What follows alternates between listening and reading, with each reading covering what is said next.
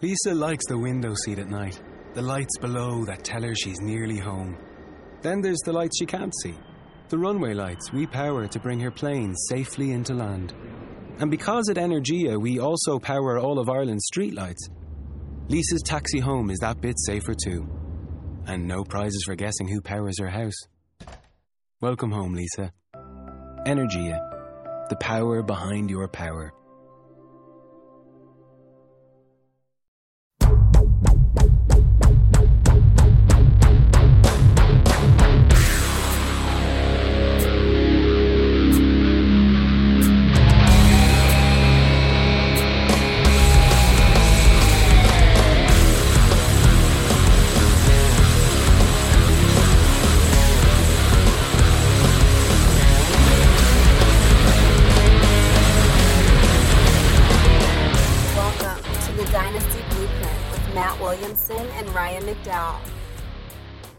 Welcome into another edition of the Dynasty Blueprint. I'm your host, Ryan McDowell, joined as always by Matt Williamson.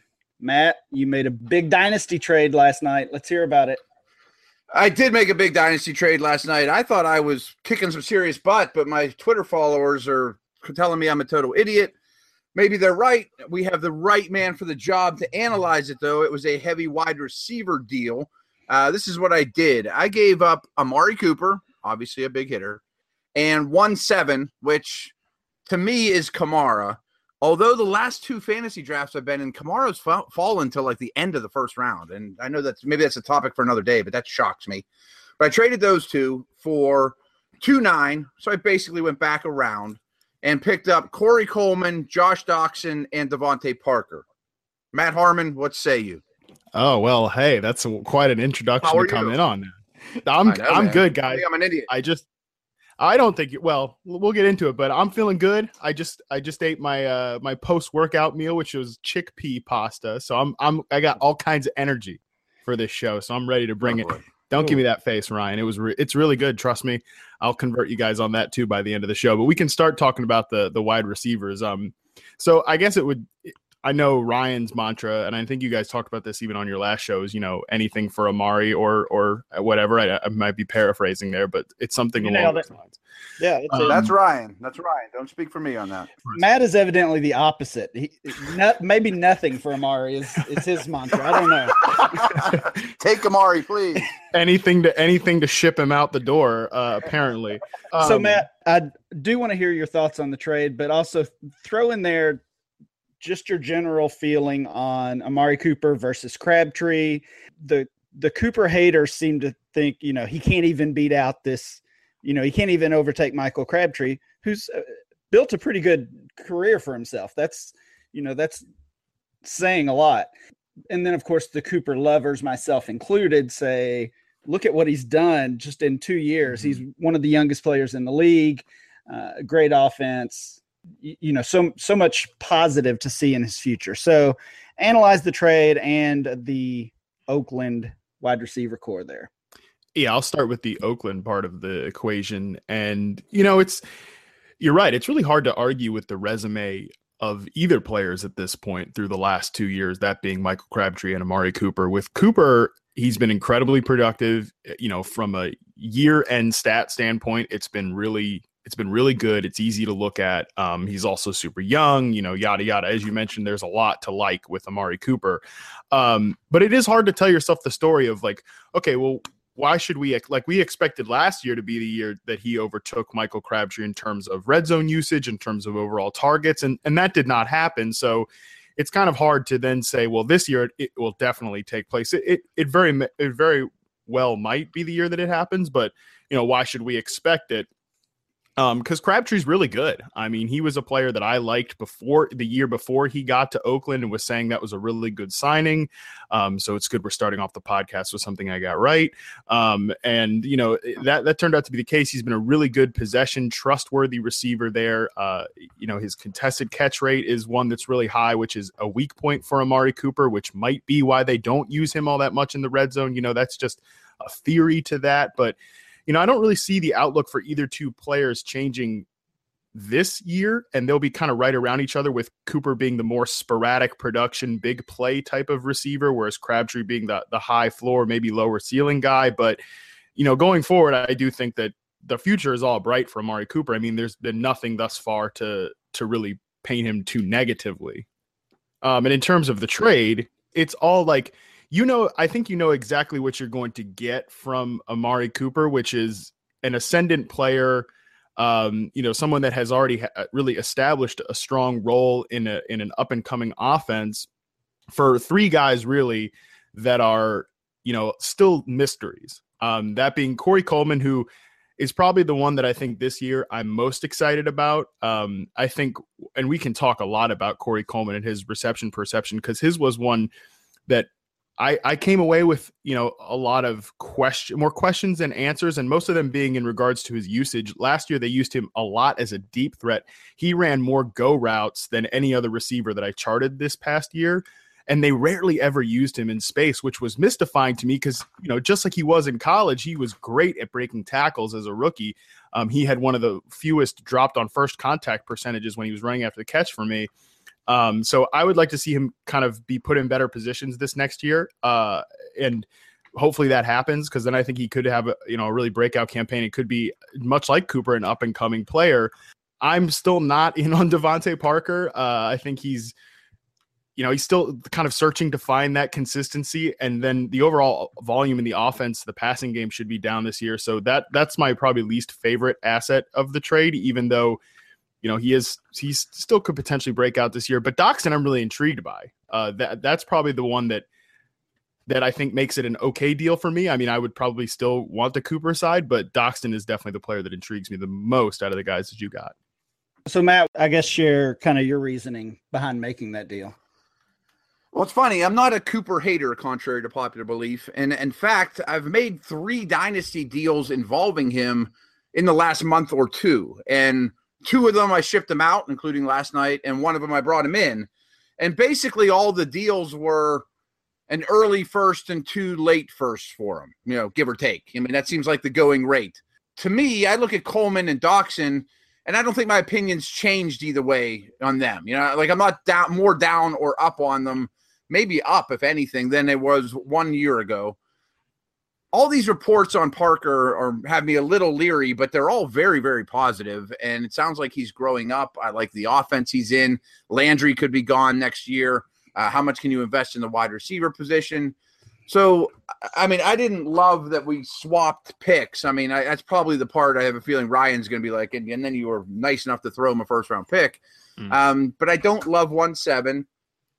And, if it would have been 1-6, I wouldn't have done the deal, or certainly 1-5. I like Cooper, but I don't think it's that far-fetched to think that one of these guys could be Amari Cooper a year from now. Young, stud, and I'm not sure that he's at the Mike Evans surefire, number 1 receiver level, partially because of Crabtree. And every year at the end of the season, he's really dropped. I mean, I don't know that he doesn't seem to hold up well throughout the year. So if I can just jump in right there on that point, I don't know that at this point, it's hard for me to tell myself the story of how things all come together for Amari Cooper to make him a year in, year out Julio Jones, top 5 fantasy wide receiver, even though I really love him as a player. And I mean, especially because I'm a guy that charts separation, obviously he comes out really well in all of my methods. I think he has at least an average success rate versus coverage score on every single route on the route tree for me. But at the same time, he does not seem to be, at least this point in his career, the type of receiver that, you funnel 180 targets at, like an Antonio Brown type. And I believe in Dynasty, and Ryan, you can correct me if I'm wrong, he still kind of goes as that is something he's eventually going to hit, or that's the assumption. But, that to me, I don't know that we've seen a lot of evidence in his first 2 years that that's eventually going to be the case. But, things could all come together that might happen. But I kind of get why Matt would be skeptical of that at this point. Yeah. So just speaking from a dynasty perspective, and Matt, I'll definitely leave the wide receiver analysis to you. You're the expert. I know you like that term. You're the expert when it comes to wide receivers. But from a dynasty perspective, to me, you're right. Cooper is still being drafted certainly as a first rounder, kind of that mid to late first, I guess, is kind of his ceiling if you're talking about a startup. So the receivers you brought in there, Matt, Parker, Dotson, and Coleman, I think all of those guys are essentially worth the 1.07 individually. So if you want to say that, see, I would rather have 1.07 than all those guys by far, or I'd rather have all those guys by far than 1.07. Okay, yeah, I agree. well, that's fair, and that's an argument to make. But I mean, I think where the value is they're in that 1.6, 1.7, 1.8 range individually. Coleman maybe a little higher with his recent draft pedigree. You know, he was 1.3, 1.4 last year, so he's still carrying a little bit more of the value than the other two, I think, right now. So if you say 1.7 is Parker, and then you look at the deal as Cooper for Dotson, Coleman, and the 2.9, I don't even have a problem selling Cooper, especially based on some of the things that Matt is saying. I just don't think you got enough. I think if you're selling one of those guys who's being valued as an elite dynasty player, you've got to get one back in return. So I think I would have liked the deal more if you dropped from Amari to like an Allen Robinson or DeAndre Hopkins, and then got one of those other pieces as well. All good points, but the thing I disagree with you on is, to me, Coleman, Dotson, and Parker are all worth way more than 1.7. Especially Parker. Parker, to me, is the one I like the most. I think he's the most valuable, and I think he's more like a 1.3-ish. All right. Well, we'll move on a little bit from that deal. Yeah. We'll see how it works out. We'll know more really this time next year, I guess. We'll know how that deal went for you, Matt. But we are glad to have Matt Harmon on today. Matt, we just kind of jumped into the fire here, but let's take a step back. We do have Matt Harmon from the NFL.com, NFL Fantasy, and also doing some work for the Fantasy Footballers. Matt, tell us a little bit about what you have going on there. Yeah, really exciting offseason. In addition to what I do with NFL.com, really took a big step with Reception Perception, which I've been on your guys' show talking about before. If anybody's not familiar with Reception Perception, it is an in-depth methodology where I chart every single route that a receiver runs over an 8-game sample for NFL players, a 6-game sample for college players. And what I do is I not only chart what type of route they run, but how often they got open on each individual route against what type of coverages. Also, there are some ancillary metrics like contested catch conversion rate and breaking tackles after the catch. So really almost anything that you could want to know about the wide receiver position, Reception Perception will tell you that. And this year I did partner with the Fantasy Footballers to exclusively feature the Reception Perception analysis in their Ultimate Draft Kit, which, as we're recording this, will debut tomorrow on June 1st. It will be live. And what you're going to get there is 50 profiles on 50 NFL wide receivers, which was a lot of work. that was more receivers than I've ever charted in any offseason before. So this has been a big step for not just, me, but also the methodology in general. Also, you get access to 19 rookie profiles and all the data on every college player that I charted this year. So really exciting stuff. You can buy that on receptionperception.com. There's a link to not only all the rookie preview articles I did this year, but also there's a link there to buy the Ultimate Draft Kit and get access to every piece of Perception data charted this year on the top 50 wide receivers. And don't worry, I'm going to go back and probably add some more guys because, I can't stay away too long. All right. Well, what we want to focus on today, Matt, is just some of the depth charts. Last week we talked about the running back depth charts, and you're the perfect guy to talk wide receiver depth charts today. A lot of those around the NFL look very different than they did at the end of the season. Of course, we've had free agency, we've had the recent NFL draft, and some of these wide receiver depth charts look very different than they did back in week 16, week 17. Let's start with the Buffalo Bills. There's not much depth there. They lost their second and third wide receiver. They drafted Zay Jones in the second round. There's a lot riding on Sammy Watkins staying healthy and Zay Jones developing into an NFL receiver for that team. How do you see the Buffalo Bills coming? Yeah, the Bills are kind of a tough one to crack right now, just in terms of what's going to go on behind Sammy Watkins. And Watkins is not like like someone you can count on game in and game out, as you mentioned with the injuries. But Watkins, the player, is fantastic. And in terms of fantasy, it's really, really tempting. Like if you've gone like even 2 wide receivers in the first round of your redraft league, and then you see him sitting there in the third round, it's really tempting to get him on board as like a wide receiver 3 where you're insulated from his downside, but also really exposed to his season-long upside. Because like you mentioned, there's just not a lot going on there outside of him. Zay Jones is a prospect. I called him in my rookie write-up the most confusing prospect to me because, he had a great, obviously just raw production, 158 catches. He was super athletic at the combine, really crushed the Senior Bowl process by all reports. But when you looked at him as a player, he was really only highly successful for me on the dig, the curl, the slant, and the screen. Just that really short to intermediate area. So I do think he can easily slide in as a possession receiver there. But I think if that passing game would go in the tank pretty quickly, in terms of the wide receiver core, because I don't know if Watkins were to get hurt, because I don't know if much like Robert Woods is not a player beforehand that you'd want to funnel 120 targets at. I don't think Zay Jones is necessarily that player either. So I do think that Watkins is in a really good position to succeed in the last year of his contract now, because they didn't pick up his fifth-year option. So this is a pretty big make or break year, I guess, for Watkins. But if he does manage to stay healthy, boy, it's really tempting. His upside is really tempting this year. Matt, do you agree that Zay Jones's ceiling is maybe Robert Woods of a year ago, and Sammy's ceiling is the number 1 receiver overall? I don't know about number 1 receiver overall for Sammy Watkins, just because I expect them to be a little rich. Yeah. Just because I expect them to be a really run oriented offense, but wouldn't surprise. I do think he has top 10 upside. I definitely think he has wide receiver 1 type of upside, but I just think mostly because of the volume of their passing game in general. I don't know that he has like the top receiver overall upside, but Zay Jones definitely. I think he's like in the Jamison Crowder, Robert Woods. Robert Woods is such a perfect comparison for him, and I really like Robert Woods as a player, but it definitely feels like they might have just gotten like a slightly plus version of Robert Woods when they drafted Zay Jones, which is fine. There's nothing wrong with that as a second round pick, but I just don't think he has necessarily like, I guess, high end starting caliber in his range of outcomes. Matt, I've seen Jones go as high as the 1.07 pick in rookie drafts. Based on what you're saying, that sounds like you probably think that's a little bit high. Do you see him more as a second round rookie pick?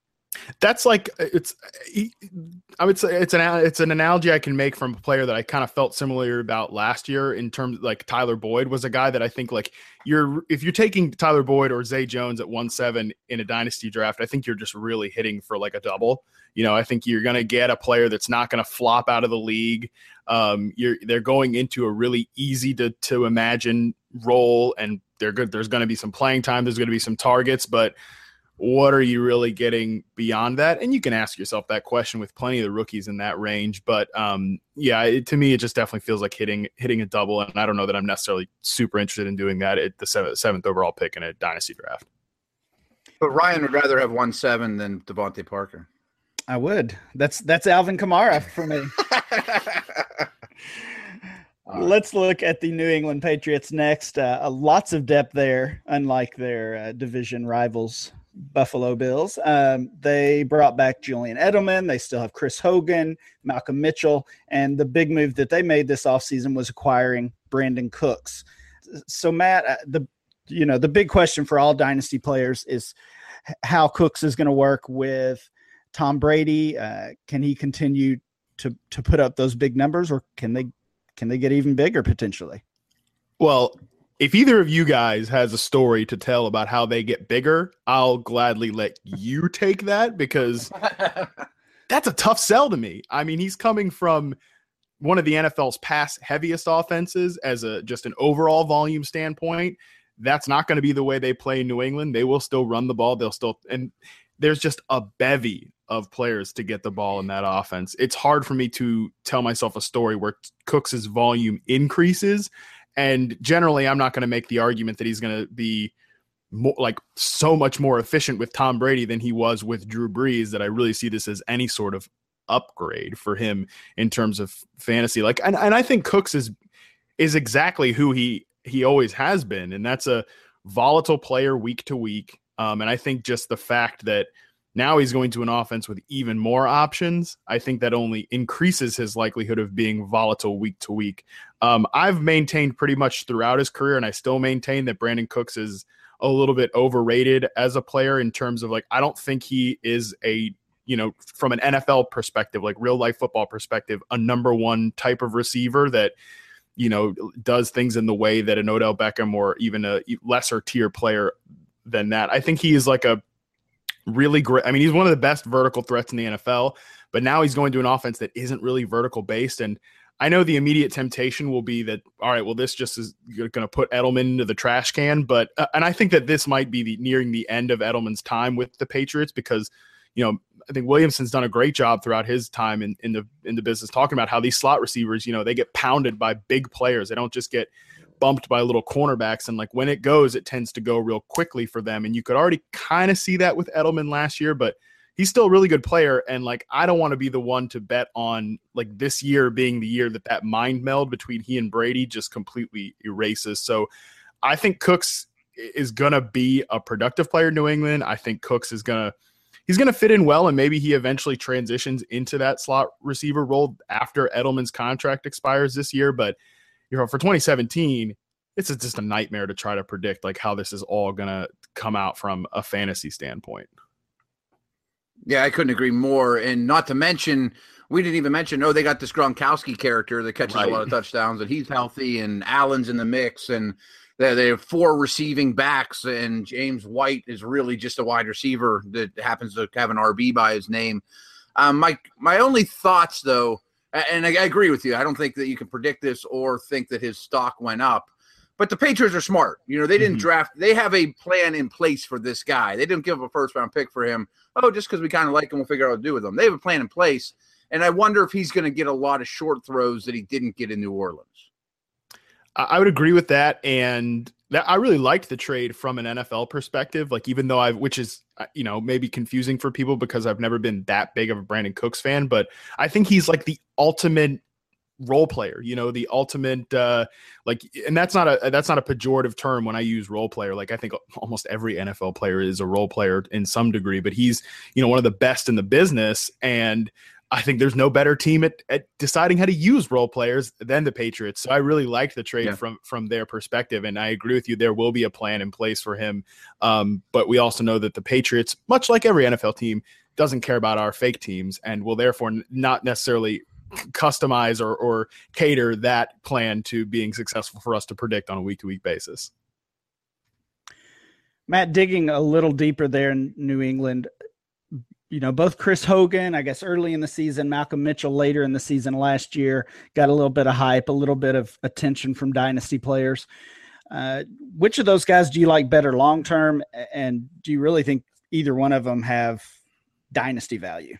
I love Malcolm Mitchell, the player. I was a big Mitchell fan coming out of Georgia last year, and he had a really nice rookie season. To me, was useful for them throughout the playoffs. Had a couple of big regular season games, especially when Rob Gronkowski went out and they needed more of a red zone threat and a big boundary receiver. Like, to me, he's one of the guys that I always, when I'm looking at receiver cores, I always kind of try to put everybody into a type, and maybe that's the wrong thing to do or whatever, but and not types in terms of like how they're built. Like, this is a big receiver, this is a small receiver, but I think he's someone that definitely fits a type that they don't really have, in terms of someone that can be a big X receiver.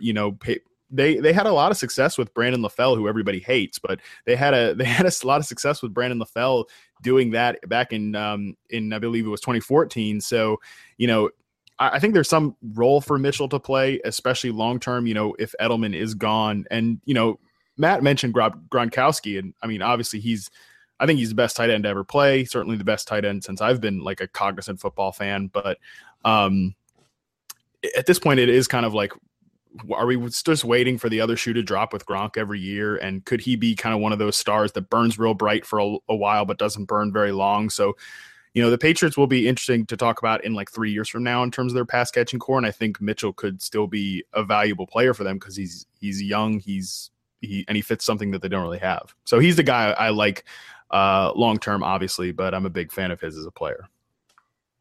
Do you see much difference between, just in a vacuum, Mitchell and Michael Thomas?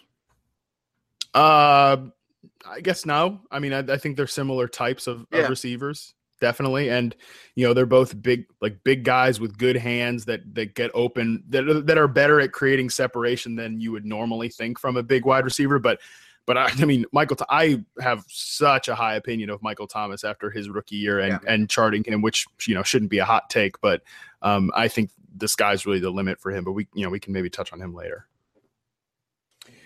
Let's stay in the AFC East and look at the Jets. This one might be the most confusing situation in the league, and in some ways, I'm not sure we should even bother. But let's look at this depth chart. They have Eric Decker, who, depending on the day of the week, is still rumored to be cut. And then they also have Quincy Enunwa, Robbie Anderson, a couple rookies of note are Darius Stewart, who I like a lot, and Chad Hansen. Matt, we pretty much know what Decker is at this point, and he's going to do what he does for the Jets, or maybe even hopefully for another team. But the guys behind him on the depth chart, who stands out there for you? Yeah, man, it would be real nice to see Eric Decker go to a team like Baltimore. I think I keep talking about that, and I think that would be really a perfect spot because he's kind of he's like, of all these big slot receivers, he's easily far and away the best one in the NFL to me when he's right. So hopefully he gets well, and even better case scenarios playing for somebody other than the Jets this year. But, Quincy Enunwa was a player who's kind of fascinating to me. Like I charted him for reception perception this year. He's in the ultimate draft kit, like I mentioned.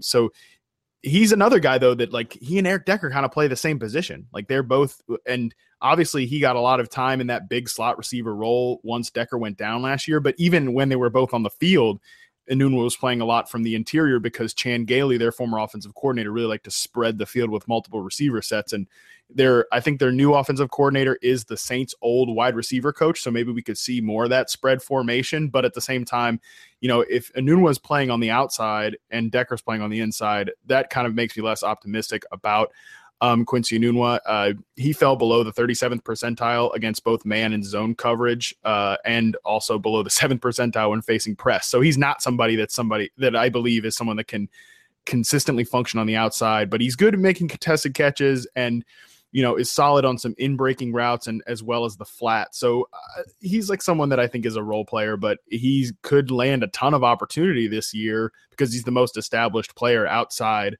of Eric Decker. And in terms of those two rookie receivers, I'm with you that I think there are a lot of people that like Darius Stewart more than I do, but he's another player that's really good against zone coverage, is good at breaking tackles after the catch. So I can see why he might slide into an early role.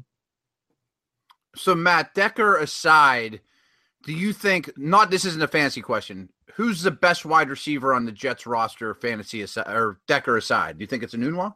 I guess. Right. I mean, okay. You don't feel strong about it, though. No. But I mean, Robbie Anderson showed some things last year, but he was also wasn't he arrested or charged with something? So who knows there? I was a big Devin Smith's fan, so pour one out for him. Yeah, I mean, so it's like I guess I like Enunwa the best, but I wouldn't be surprised if my answer has changed by the end of the season and it's Stewart. But I'm not a big Chad Hansen fan either, so I think he'll take a lot of time to develop, and I don't see him playing a big role this year. Matt, we'll stick kind of in the doldrums of the NFL. Sweet. Cleveland Browns. You talked a little bit about Corey Coleman earlier. They also signed Kenny Britt, which I still kind of find a little bit baffling.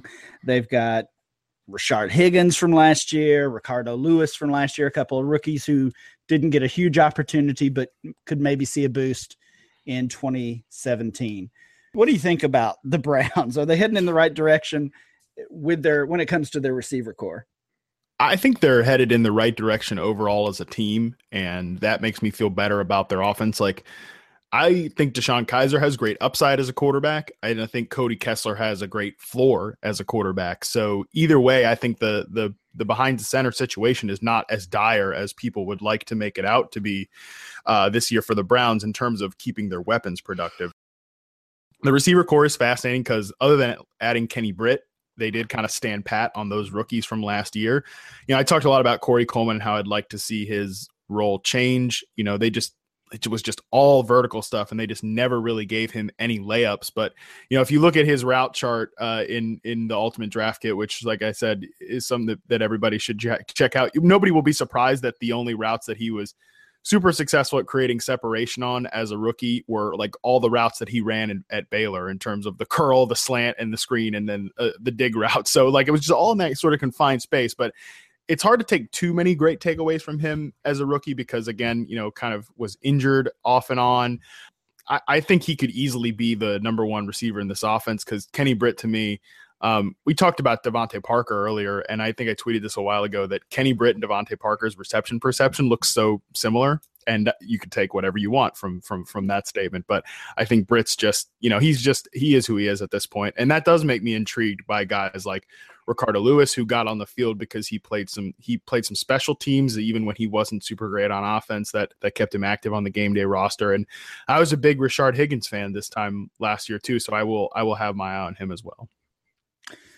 Yeah, that makes me think that we should really be looking closely as dynasty owners at both Higgins and Lewis. Coleman is already hurt again. He's a guy that I've been a fan of over the past year or even beyond that during his time at Baylor. But we had the injury last year. We've got an injury that reportedly will keep him out until training camp already right now. Mm-hmm. So yeah, Higgins and Lewis, if they're on your waiver wire, might be a couple players to look at.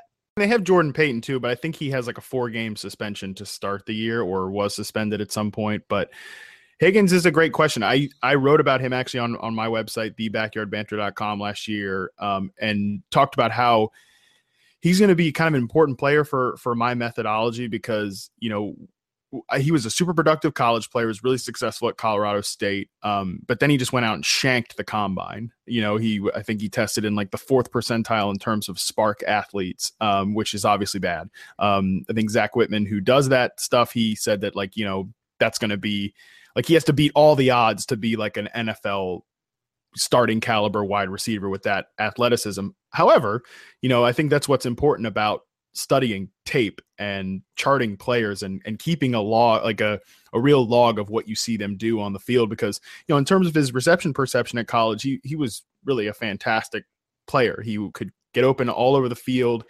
He was someone that was, just a really solid route runner. So I think he could get on the field. And especially if he continues to show that sort of nuance in his technique, like I said, I'm going to keep my eye on Higgins because I think he could potentially be kind of like a flanker wide receiver that plays a little inside too. Let's move over to Matt's favorite topic, the Pittsburgh Steelers. Outside of Antonio Brown, they really had some wide receiver troubles last year. Of course, the suspension to Martavis Bryant.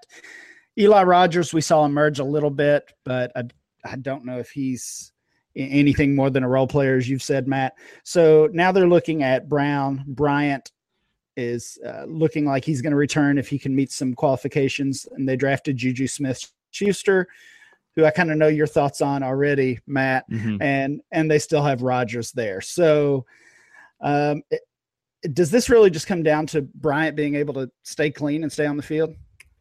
I think it does. I wasn't surprised that they took Juju Smith-Schuster in the second round. I mean, I expected him to take a pass catcher high because, last year, like you mentioned, they really ran out of wide receivers. Sammy Coates had a hand injury and was generally being who Sammy Coates has always been. Bryant obviously wasn't there. And they were relying on guys like Eli Rogers, who's fine, and, Kobe Hamilton, who's not fine. So they really ran out of playmakers last year. So it made sense for them to get somebody like Juju in there. I'm really, tepidly excited about Martavis Bryant being back just because, he's a fantastic player. And the two weakest area, and I say weakest, in relative sense, not like they were bad, but the weakest areas of his reception perception back in 2015 were his success rate versus press coverage and success rate on contested catches. And I think the fact that he's added, 10 pounds of muscles up to 225, that's really exciting because if you think about who Martavis has been, he's big and he's, lanky and he's fast, but yeah, he's always been that kind of lanky, thinner looking guy. And I think if he's even bigger this year, he could improve both of those. those metrics going forward, which would only make him better. So I'm really excited about him being back. And I do think Juju Smith-Schuster, as much as I don't think he has like high-end starting upside as an individual player, I do think he could be, again, I double down to that kind of like Tyler Boyd comparison as a guy that was really productive at a young age in college, but even if I don't think he has the greatest ceiling based on what I saw as a collegiate player and what I charted, I do think he could fill in as a nice role player early on and kind of be that long-term for them. Yeah, I think Juju's a guy that they didn't have in the room. Like he's not the tall, long, deep threat like a Coach or a Bryant, much different body type than AB or Eli, so, and I know they really, really liked him. I think they were shocked that he was there at the end of the second round. You mentioned Bryant. I saw him in person last week at minicamp. He looks phenomenal. He's saying all the right things. He would spend 6 hours a day in counseling, and then he'd go work out like a madman. And all he's talking about is being a family man and changing his habits and how important football is to him. We'll see, but he's believable in person to talk to. Mm-hmm. And then I just want to mention Coach real quick too. I don't think people realized how bad his hand injury was. I mean, it was mangled. Like his fingers were all different places, and he would dress because he was a good special teamer, and he was their top kickoff returner, and he'd run down on kicks and make tackles. But I don't think anybody would catch with the hand the way that he was, and his hands weren't great to begin with. Well, that's all healed. So, that first month of the year, he caught a lot of bombs down the sideline. I think people are kind of forgot about him, but he still brings some good things to the table. Yeah, I would agree with that. And I've never been a huge Sammy Coates guy, but I think completely forgetting about him would be wrong because, like you mentioned, if there's one thing Sammy Coates could ill afford to lose, it's any extra ability to catch the ball. So I do think he could potentially fill a role for them going forward. Ryan, I'd like to tell our folks out there about our buddies at Loot Crate, also close to my heart, just like the Steelers. Be the envy of your friends and get 100% exclusive crates at lootcrate.com/Dynasty Blueprint and enter our code Dynasty Blueprint to save a couple bucks off any new subscription. It's already a cheap subscription. June's Loot Crate theme is Alter Ego. If you're on a quest for epic gear, housewares, and collectible, Loot Crate has it. The best surprise is coming every month.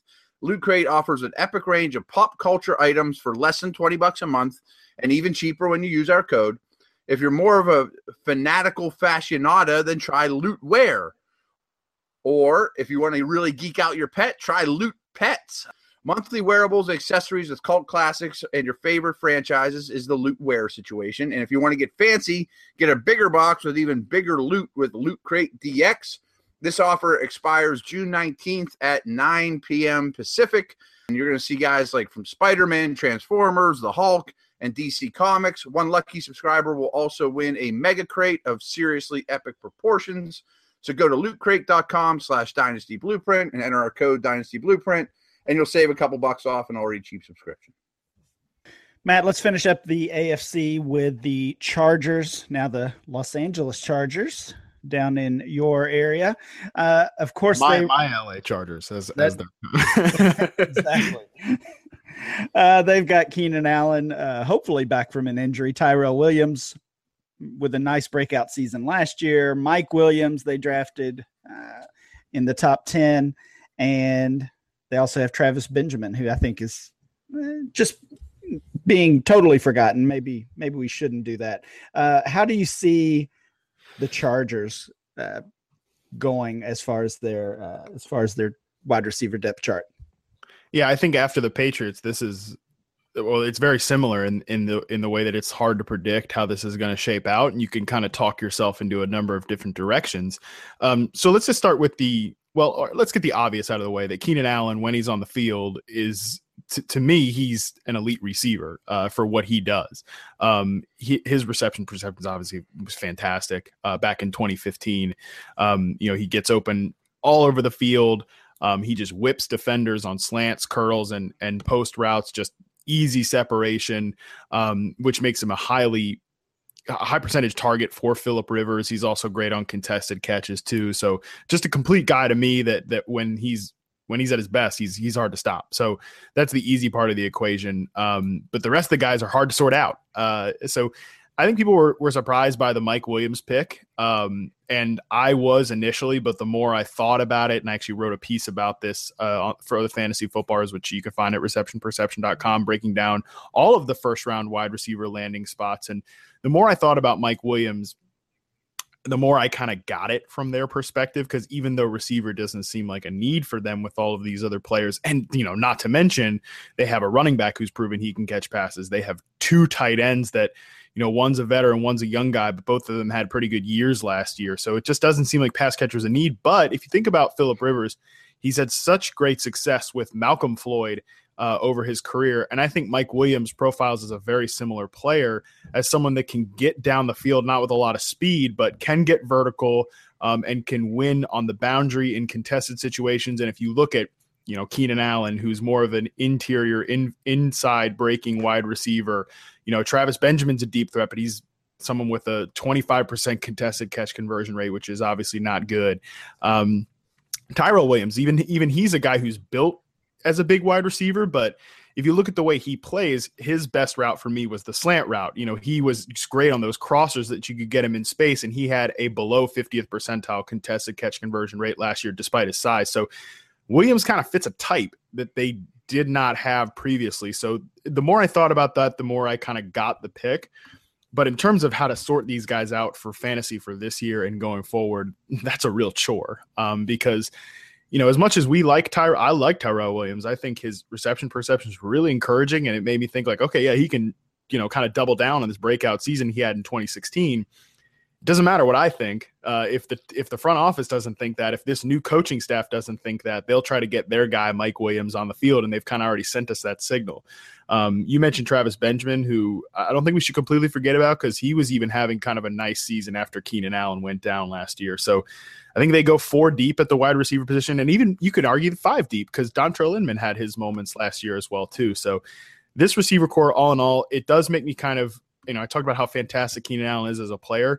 I would be kind of shocked if he maintained the pace that he had in 2015 when he was, going to catch 130 passes, see 170 targets. Like, I no longer see that really in his range of outcomes with all of these other options there, which is no slight to him as a player. But this all does kind of intersect back at Phillip Rivers this year. I think he could be a really great value. I think the Chargers as a team could be really successful playing in kind of the NFL's version of a coffee shop down there in Carson in that 27,000 seat stadium. So I'm really excited about that, at least. Matt, I've heard some say that the pick of Mike Williams is a bit of an indictment on Allen, specifically regarding his health, and that maybe they won't even push to keep him when he becomes a free agent. What do you think about that? So, let's not forget they just re-signed Keenan Allen to a deal going into last year. So in terms of when he'll be a free agent, it's going to be a little while now. I think they gave him a 4-year contract extension, which he was smart to rush to take that money, which was good for him. So I don't think there's no impending deadline where it becomes easier to project without Keenan Allen, but I can easily, if they know more about his health than I do. I know people, myself included, have in the past say his hip injury or that spleen thing he had, and then the ACL, you could all categorize those as random injuries, but I don't know what the hell I'm talking about when it comes to injuries. So if they feel that way about him, it wouldn't completely surprise me. But I also just, like I said about Tyrell Williams, I think it could easily just be an indictment on what they think about him. I think we'll know a lot more about the Chargers wide receiver core after the preseason, and that's an easy cop-out answer to say. That's kind of a very duh statement, but I don't think Mike Williams is going to have a big year one either. He's already got a back injury, so he's missing OTAs in a crowded wide receiver room. Like I said, outside of Keenan Allen, this group is tough to predict. All right, let's move over to the NFC, and I think the NFC East is really just confusing when you look at some of these depth charts. Let's start with the Eagles. They made some big moves to try to improve that wide receiver group from a year ago, adding Alshon Jeffrey and Torrey Smith, retaining Jordan Matthews, who I think has gone in dynasty circles has gone from being grossly overrated to maybe grossly underrated at this point. And then they also have Dorial Green-Beckham, Nelson Aguilar, and they added Mac Hollins. where do we go from here? Can we expect instant production from Jeffrey and Torrey? And what happens with Jordan Matthews specifically? So I am excited about Alshon Jeffrey landing there from an NFL perspective because, I did a lot of work in addition to all this receiver charting that I'm talking about last in season for NFL.com. I wrote a lot about our next gen stats where we have the tracking pads or we have the tracking chips inside the player's shoulder pads, and we get a lot of advanced data out of that. One of my favorites is we track how often a quarterback throws into tight windows where a receiver has less than a yard of separation between them and the cornerback, and the quarterback just rifles it in anyways. Carson Wentz was in the top 10 in terms of throwing into tight coverage, which you could argue has a lot to do with maybe some bad wide receivers. But at the same time, it also shows he's aggressive, and he was pretty aggressive doing so beyond 20 air yards. So we know he's willing to test teams vertically and throw into tight windows, which is exactly the type of quarterback that Alshon Jeffrey needs. He tests, around the 60th to 50th percentile, depending on the success rate versus coverage metric that you're talking about in terms of reception perception. So his separation ability is just good enough, but we know he's great on contested situations. And I think he played with a lot of quarterbacks, that being, Brian Hoyer or even this like new, kind of babied down version of Jay Cutler last year, or Matt Barkley, guys that were kind of programmed not to throw into tight windows. So maybe that's why Jeffrey wasn't the consistent target hog that he had been in years past. And I easily think we could see him get to, play with a much better quarterback fit for him this year. Jordan Matthews, I like your take on him in terms of he was grossly overrated before as a dynasty asset and now might even be underrated. I think the Eagles could have maybe like a poor man's version of Demaryius Thomas is Alshon Jeffrey to Eric Decker is Jordan Matthews going forward, because they kind of play those same sort of roles. But Jordan Matthews is the same player he's always been to me in terms of like his actual NFL ability. His reception perception looks almost identical from his rookie to third year in the NFL. The only thing that's different is he had a really low success rate versus press coverage this last year, and that's because he actually played outside and faced some press. And I think we kind of know that's just not who he is at this point. I don't know much to add on the Eagles except for Alshon, Torrey, and Matthews are all free agents after the year. So I'm curious how that shakes out. It's just an interesting situation. And just as a side note, if you remember that receiver class of 2014 that had Odell and Evans and all those guys, all those non-first rounders are hitting free agency this year. Moncrief, Landry. It's a really good group, and I'm curious how that's going to shake out. Just as a side note, while we're talking receivers. Yeah, those guys are all kind of, and a lot of those players are at crossroads in terms of like a John Brown or a Dante Moncrief. Like they're kind of in years where everything's kind of on the plate for them, but they need to actually just take it and eat it. And since you mentioned that, I'm actually doing a series on an app called Bumpers where you you record like these short little solo audio podcasts. And actually, like if you do a series, it publishes right to iTunes. So it's a podcast like essentially profiling all of those 2014 wide receivers and looking at their reception perception, their rookie years, all the way to this third year. So kind of in promotion of the Ultimate Draft Kit and all that data coming out this year, I actually just tweeted out the link a little while ago to the iTunes. And so if you just go to iTunes, you search reception perception, the podcast will pop up. I'm actually hoping to record the first episode tomorrow. So yeah, I agree with you, but it's a great time to talk about those players because like you said, they're all coming up outside of the Beckham, the Evans, even the Kelvin Benjamin. Like those guys are all, they had their fifth year options picked up, but the rest of these guys, which there's a ton of players of relevance, are all going into their contract years this year. And a lot of them are at crossroads as well. And then of course Watkins is in that group as well. And he had his fifth year option. I don't know, I guess declined is the right term by the Bills. So he will also be potentially a free agent following this year. Sticking with Philadelphia, Matt, for one more question. Dorial Green-Beckham, Nelson Agholor, both once highly valued dynasty assets, especially in the case of DGB, and both have just continued to disappoint. Should we have any hope for either of those guys turning it around? Probably not. I think it's over. I think it's over for DGB, but at least there's been some positive buzz about Agholor out of OTAs, which you could probably just ignore it. But like Williamson mentioned, as much as we like their receiver core, looking at them right now in terms of 1, 2, 3, Jeffrey, Matthews, Smith, it could look way different a year from now. And if Aguilar does like at least, show he's like competent and like gets some of his confidence back, he might be in line for some sort of a role in his fourth season. But yeah, the answer is probably no, we shouldn't care. All right. What about the Washington Redskins? I think I read this correctly, that they're the first team to ever lose 2,000-yard wide receivers to free agency, that being Deshaun Jackson and Pierre Garçon. Both of those guys are gone. They brought in Terrell Pryor. They also have Josh Dotson, who didn't get to play much as a rookie with some injuries. Jamison Crowder continues to develop, and they even signed Brian Quick. He makes the list. He made the list. What do you see from Washington? I forgot about Brian Quick, and you were like, when you set that up, like, and they even signed, I was like, oh no, oh right, it was Brian Quick. I've been a big fan of Brian Quick in the past, but I think we've all had our Brian Quick phase, so that's like a rite of passage, basically. If you're going to be a fantasy writer, you have to have touted Brian Quick a few times here and there. But in terms of Washington's receiver core, so Crowder's the one that I think has the safest projection, the safest outlook, and that's a really positive one to me. He was great last year. His reception perception success rates looks almost identical to Golden Tate. And I think he is a similar sort of player in that he is mostly an interior slot receiver, but he can also succeed in the short to intermediate area, or in the intermediate to deep areas of the field. We did see Crowder make his handful of big plays. And these slot guys are funny in reception perception because they all kind of sort of profile in the same fashion. Like, they're not that successful against man or press coverage, but their zone success rates are great. So when I see someone with just such a similar sort of a projection or similar sort of success rate there, I do take that seriously. So I like Crowder an awful lot this year, kind of regardless of what goes on around him. But Pryor and Doxson, I think their futures this year are sort of tied together.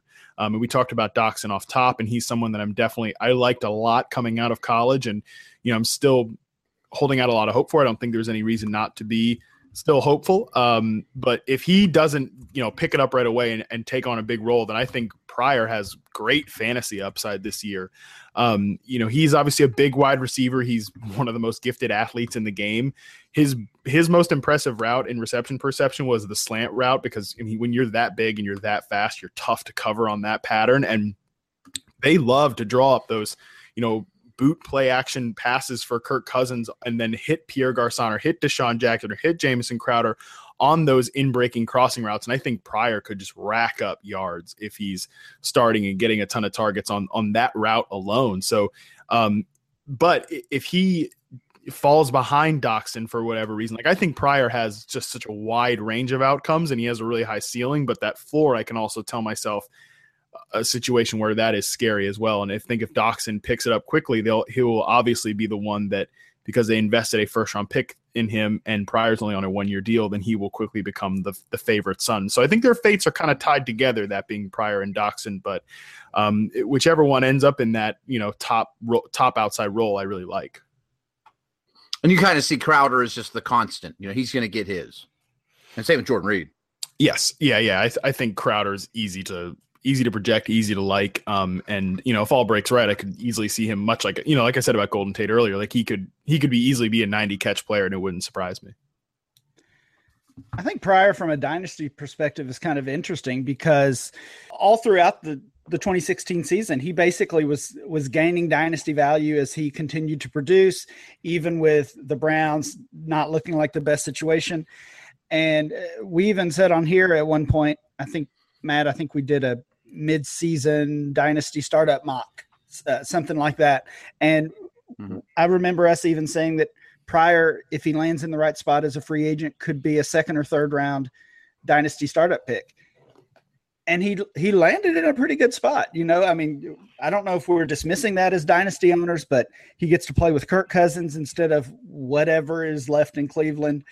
He has the potential, as Matt just said, to be the wide receiver one there and see even more targets than he did last year, possibly.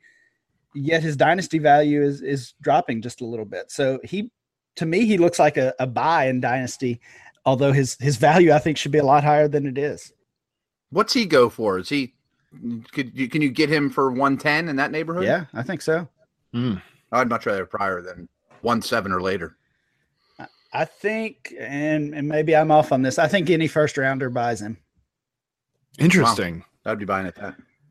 I guess people just would have wanted to see more of a commitment from the team that he went to, because he did only sign a 1-year deal. And, there's also, I don't know if this affects people's perception, but there's always these like whispers that, other people don't like him all that much. And, he didn't like get it. I guess he just wasn't met with as much fanfare as people wanted on the open market. But even if Pryor, isn't going to return to Washington or whatever, I would imagine at some point during the season, you could then turn around and flip him again in Dynasty, which is attractive too.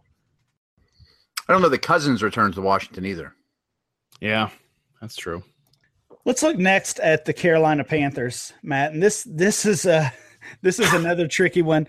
They've got a couple players who kind of look a lot alike, with Kelvin Benjamin and Devin Funchess, both disappointed last year. Funchess has really never got it together in his short NFL career.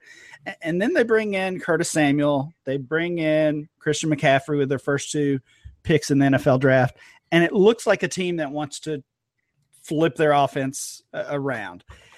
Just what do you see with this? And is how's Samuel going to be as a wide receiver there?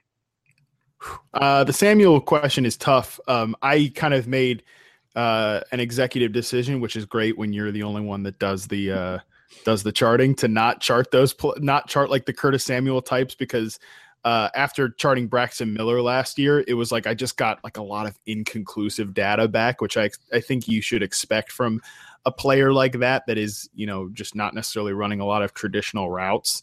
So I just think the data wouldn't have been all that conclusive. So I don't have too many like takes on Samuel as a wide receiver, but what I do know is that in Carolina, they want to use him, they want him to sort of be their pseudo slot receiver / deep threat. And I think they obviously have a need for both of those. I've talked for years being someone that has been, I'm just going to say, tied to the Panthers. I will not say fan. In like that they have just they needed a player to give Cam Newton these layups. He's never had anybody that's made life easier on him, which, I know there's a lot of talk about his completion percentage on short throws and all that sort of stuff, but I mean, just look at the guys they've had over the last 3 years. Who the hell are you throwing to, in terms of the wide receivers, the running backs, that gives you a lot of confidence on those passes? So, I think they need a high-value slot receiver, somebody to separate early in routes, and I think they want Curtis Samuel to be that guy, along with Christian McCaffrey kind of shouldering the bulk of the load there in terms of those short passes. But when it comes to Kelvin Benjamin or Devin Funchess, I mean, there's no way of getting around it. Kelvin Benjamin was really bad last year. Kelvin Benjamin's success rate versus man coverage fell by 7.8% from 2014 to 2016, and his press coverage success rate fell by 24% in his reception perception sample from his rookie year to his third year, which obviously was his second year playing because of the ACL injury. So Benjamin was bad last year. Also you can't stay off Twitter too long without getting some Kelvin Benjamin fat jokes now, which if you listen to my Fantasy Hipsters podcast, I've had about enough of because people aren't very creative.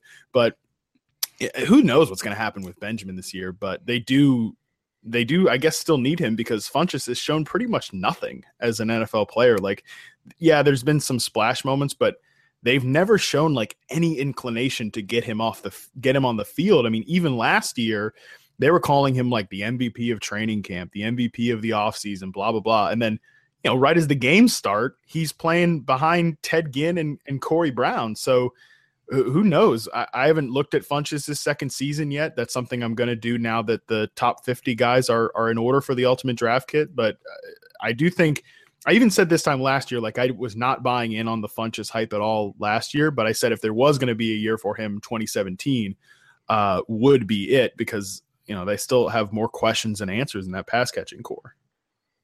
When it's all said and done, I wouldn't be shocked if Christian McCaffrey was a true slot receiver on a lot of downs, with Stewart at running back, McCaffrey in the slot, and, Funchess and Benjamin out there. I don't trust Samuel to come in and do that immediately.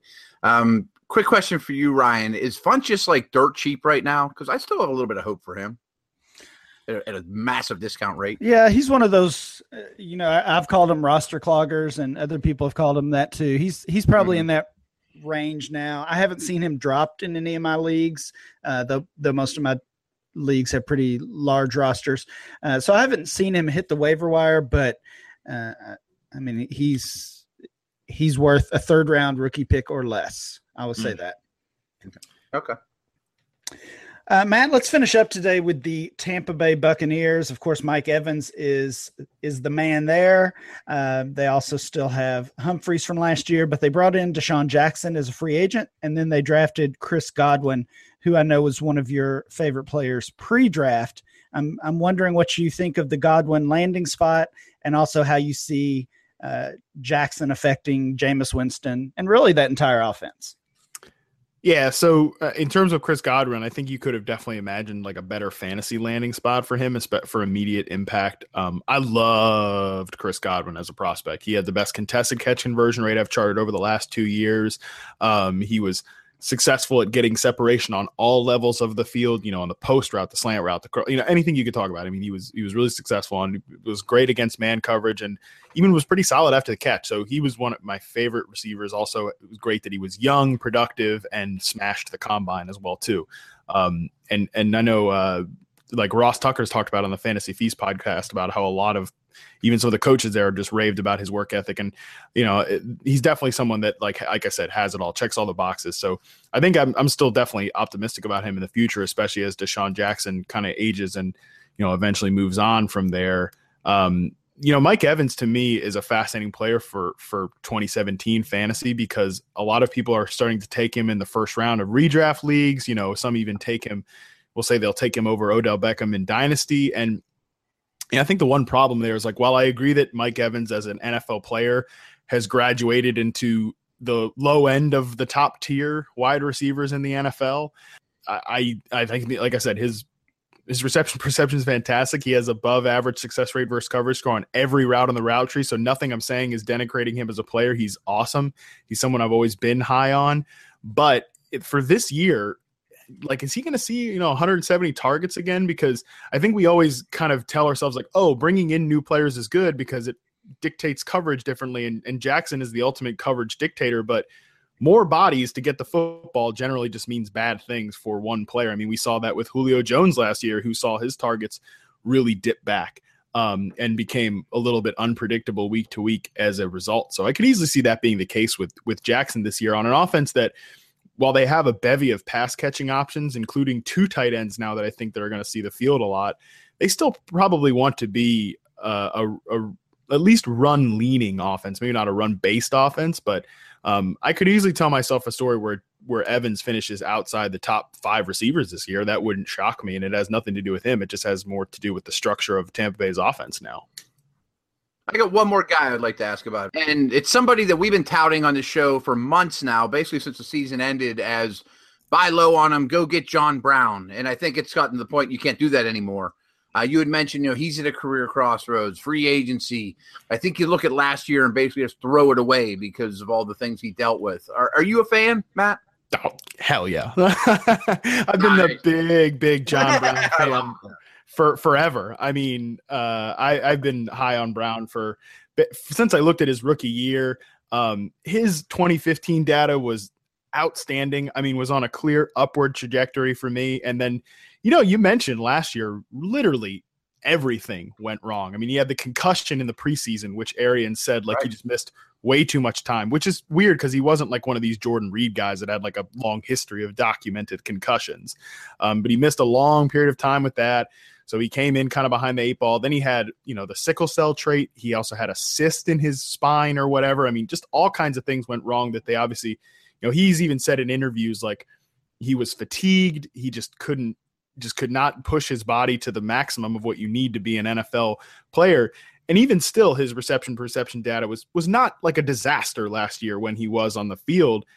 He's in the ultimate draft kit as well. Like, his success rates are all down from what he was as a 2015 asset, which, like I mentioned, 76% success rate versus man coverage. That's inside the 90th percentile from his 2015 data. So yeah, still huge on John Brown. I think all reports are positive, which hopefully they remain positive in terms of his health, because there's a bevy of opportunity there in the Arizona wide receiver core. If this is or is not Larry Fitzgerald's last year, they really don't have anybody else on the roster outside of their third round pick this year that I think could potentially be a starting outside receiver. Matt, as we wrap up today, who is one wide receiver, and it could be somebody we've talked about today or not, who's one wide receiver kind of under the radar that you would suggest all dynasty players aggressively look to add to their teams? Well, I don't think this is necessarily under the radar, especially if you're familiar with me and my work the last couple of years, but that's Willie Snead. I mean, he's awesome for one. He's a great player.